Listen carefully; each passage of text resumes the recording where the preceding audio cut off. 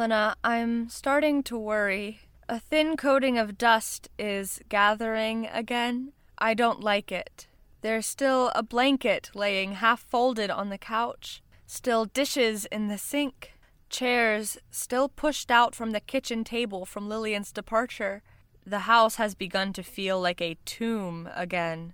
And I am the corpse, sealed in its walls. Alone. And left to rot for all eternity. I don't know how long it's been. I'm sorry for praying less. Sometimes the fog takes me far away, and to gather my thoughts into words is to try to control a tsunami. There is nothing to be done other than let it wash over me. It's not like it could kill me. Nothing can kill me but you you would revive me. I like to think that you would bring me back to the world of the living. Has your back healed over, my love? Do you feel phantom pain where your wings once were? Do you catch yourself trying to fly before it all comes crashing back, and do you remember what he did to you? Helena, I love you still. I don't have a story today. Not of the house, not of the demon, or whatever the dark thing might be. I don't have anything to offer you but my devotion. You are all that I have. I am just another phantom pain.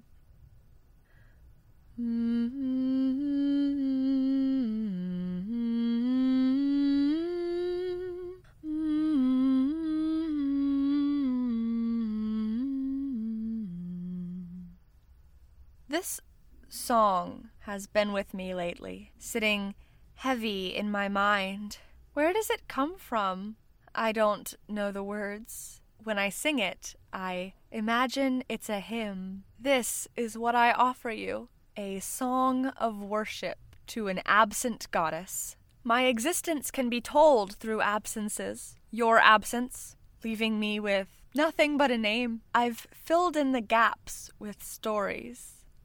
Made you into a religion.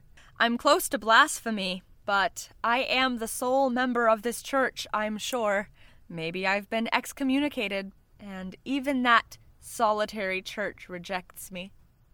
The man's absence, too, defines me. Even when he lived, he wasn't entirely present.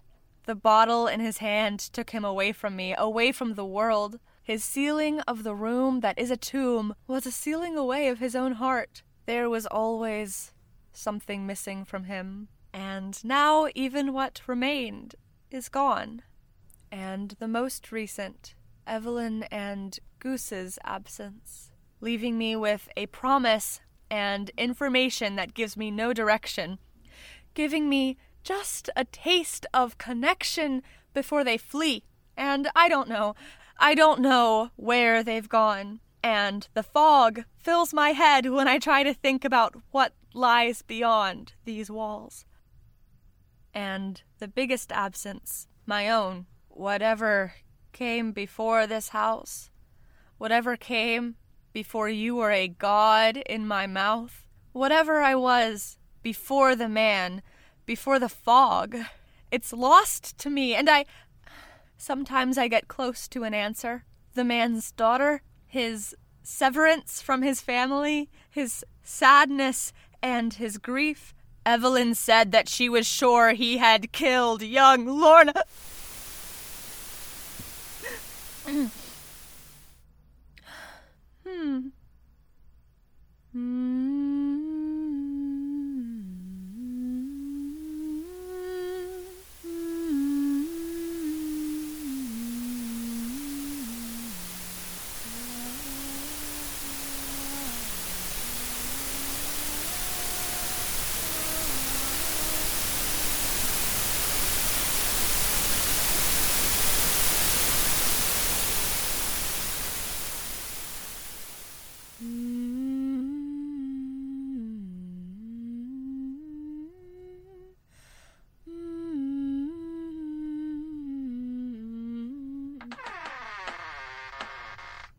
Hello? We're back. They came back for me. An absence no longer? Sorry we left, Hi, Lorna. Is she talking to me? Should I... Hello, Evelyn? They can't hear me, Helena, but it's nice to pretend. Evelyn looks better. She's not trying to make herself small anymore. If anything, she's grown taller. As if she's daring the house. Daring me to try something. I'll make us some lunch. Actually, I'm gonna go take a shower. You sure? You didn't eat this morning. I'm sure. I can't shower in motels. I need to clean up. Well, I'll come with you. To the shower? No, upstairs. I'll, clean the room, our room. Not... You don't have to do that. What? Watch me. You don't have to watch me. I'm okay, Goose. That's not... I'm okay. Everything's fine. We're back in the house, and nothing's tried to kill us yet. We're fine. I'm gonna go take a shower. Alone.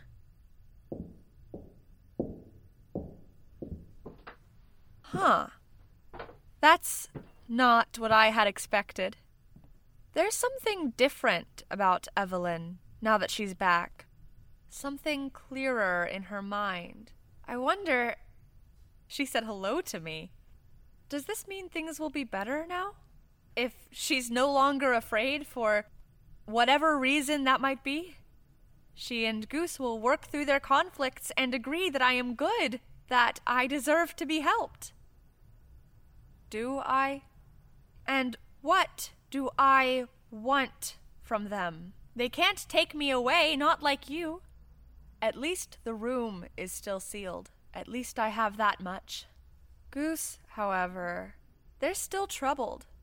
They're watching her leave, their eyes glued to her as she walks up the stairs, even as they remain stuck to the floor just inside the doorway.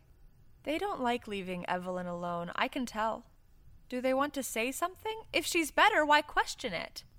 Hi, Lorna, if you're here. Hello. That tension, that hesitation, it reminds me of Evelyn when she first arrived. There has been something of a reversal of roles, it seems. Sorry we were gone for so long. I didn't want to leave Evelyn alone. Not after what Lillian... I don't even know how long you were gone. Time is strange for me. You're back now. That's what matters. Anyway, guess I'll make lunch then. Alone, since she's apparently fine. Do you buy that? I'm sorry? Oh. They're moving to the kitchen now. They keep looking at the stairs, though, like they don't trust Evelyn. Like they think she's going to do something? I mean, she's suddenly totally willing to come back here after worrying for days about you being here, about you wanting to hurt us. I mean, she was a mess. You saw her. Or, I assume you did. No, Lillian said you were there. You saw her. I did. She's scared of me. She's terrified of you. Even before Lillian. Evelyn's always been... And suddenly, she looks at me and goes, "We can go back now." What? And she won't tell me what's going on. She won't let me help her. Shit. I need to go to the store. Grilled cheese it is.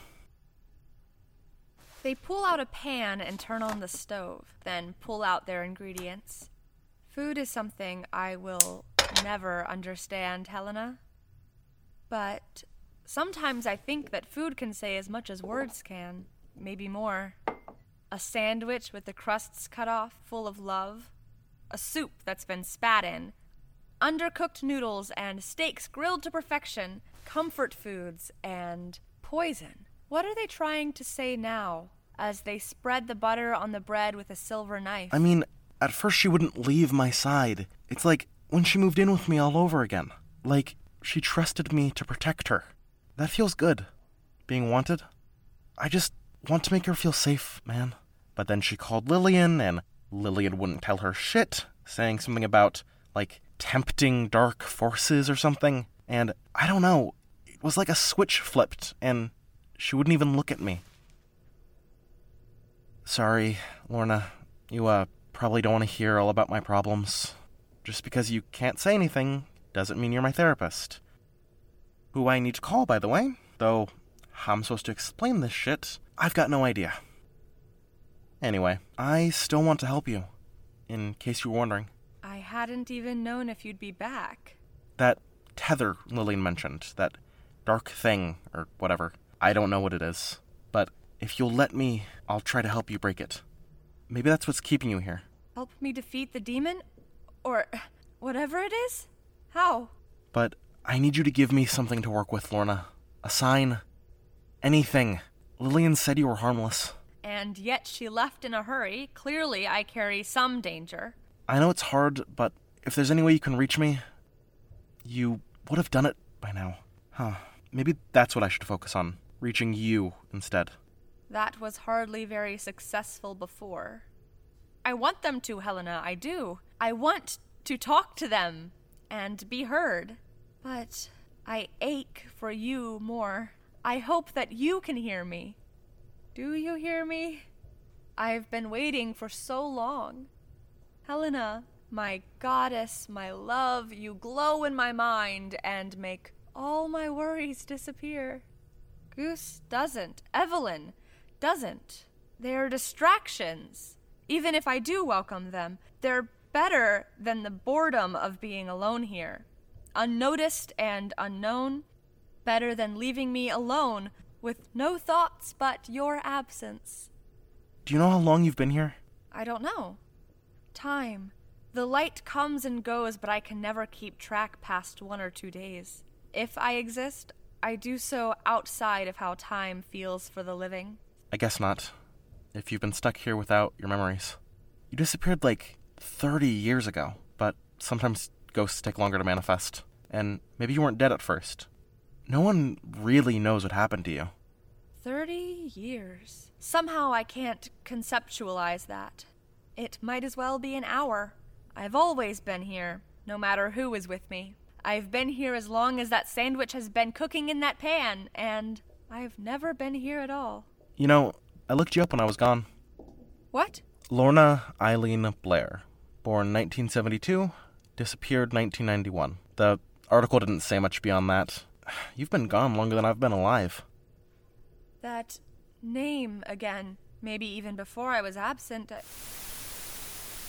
There was a picture, though. Like, for a missing poster, in case anyone saw you out in the world, in the hopes that you hadn't, died. A picture. A picture of me? Do you want to see? I think that scares me. After all, Helena, I've never seen my own face. Never. Whoever I was, with my memories, that's not who I am now, and I don't know what she looked like. But, well, if they're offering, should I?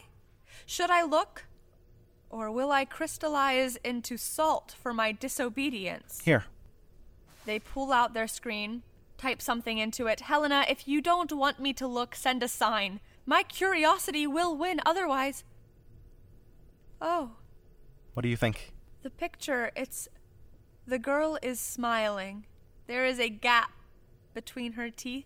Her hair is the same shade of brown as mine, the same texture. Her face is round, almost heart-shaped. Her jaw strong. She's unfamiliar, and yet I know I recognize her, somehow. You're beautiful, Lorna. You can't even see me. You don't even know me. Oh, shit, the grilled cheese. Could have been worse. I don't see how, Helena. It's more than grilled. It's practically charcoal. And yet they eat it anyway. I can't get that picture out of my head. That face. I bring a hand to my face, try to feel it, but I can't. There's no sensation. I'm not really here. I'm nowhere. But that face. That girl. She existed. From numbers that should mean something but somehow don't. 1972. 1991. But Goose was right, Helena. She's beautiful. I wish she was you. You exist more than I do. Even if you are made entirely of absence, of negative space, the clearest thing I have. Helena, I wish they'd shown me you. I wish I had a picture of you that isn't a shapeless form made of radiant light. Goose is doing dishes, cleaning up from their venture into cooking. They've stopped talking to me. I guess they've run out of things to say. After all, it's a one-sided conversation. There is only so much to be said. That, at least, is something I can understand. Maybe you're a ghost, too. Evelyn? What was that? No. No, the door to the room. No, I thought she was better. I thought it was safe. I am done waiting. Evelyn, stop.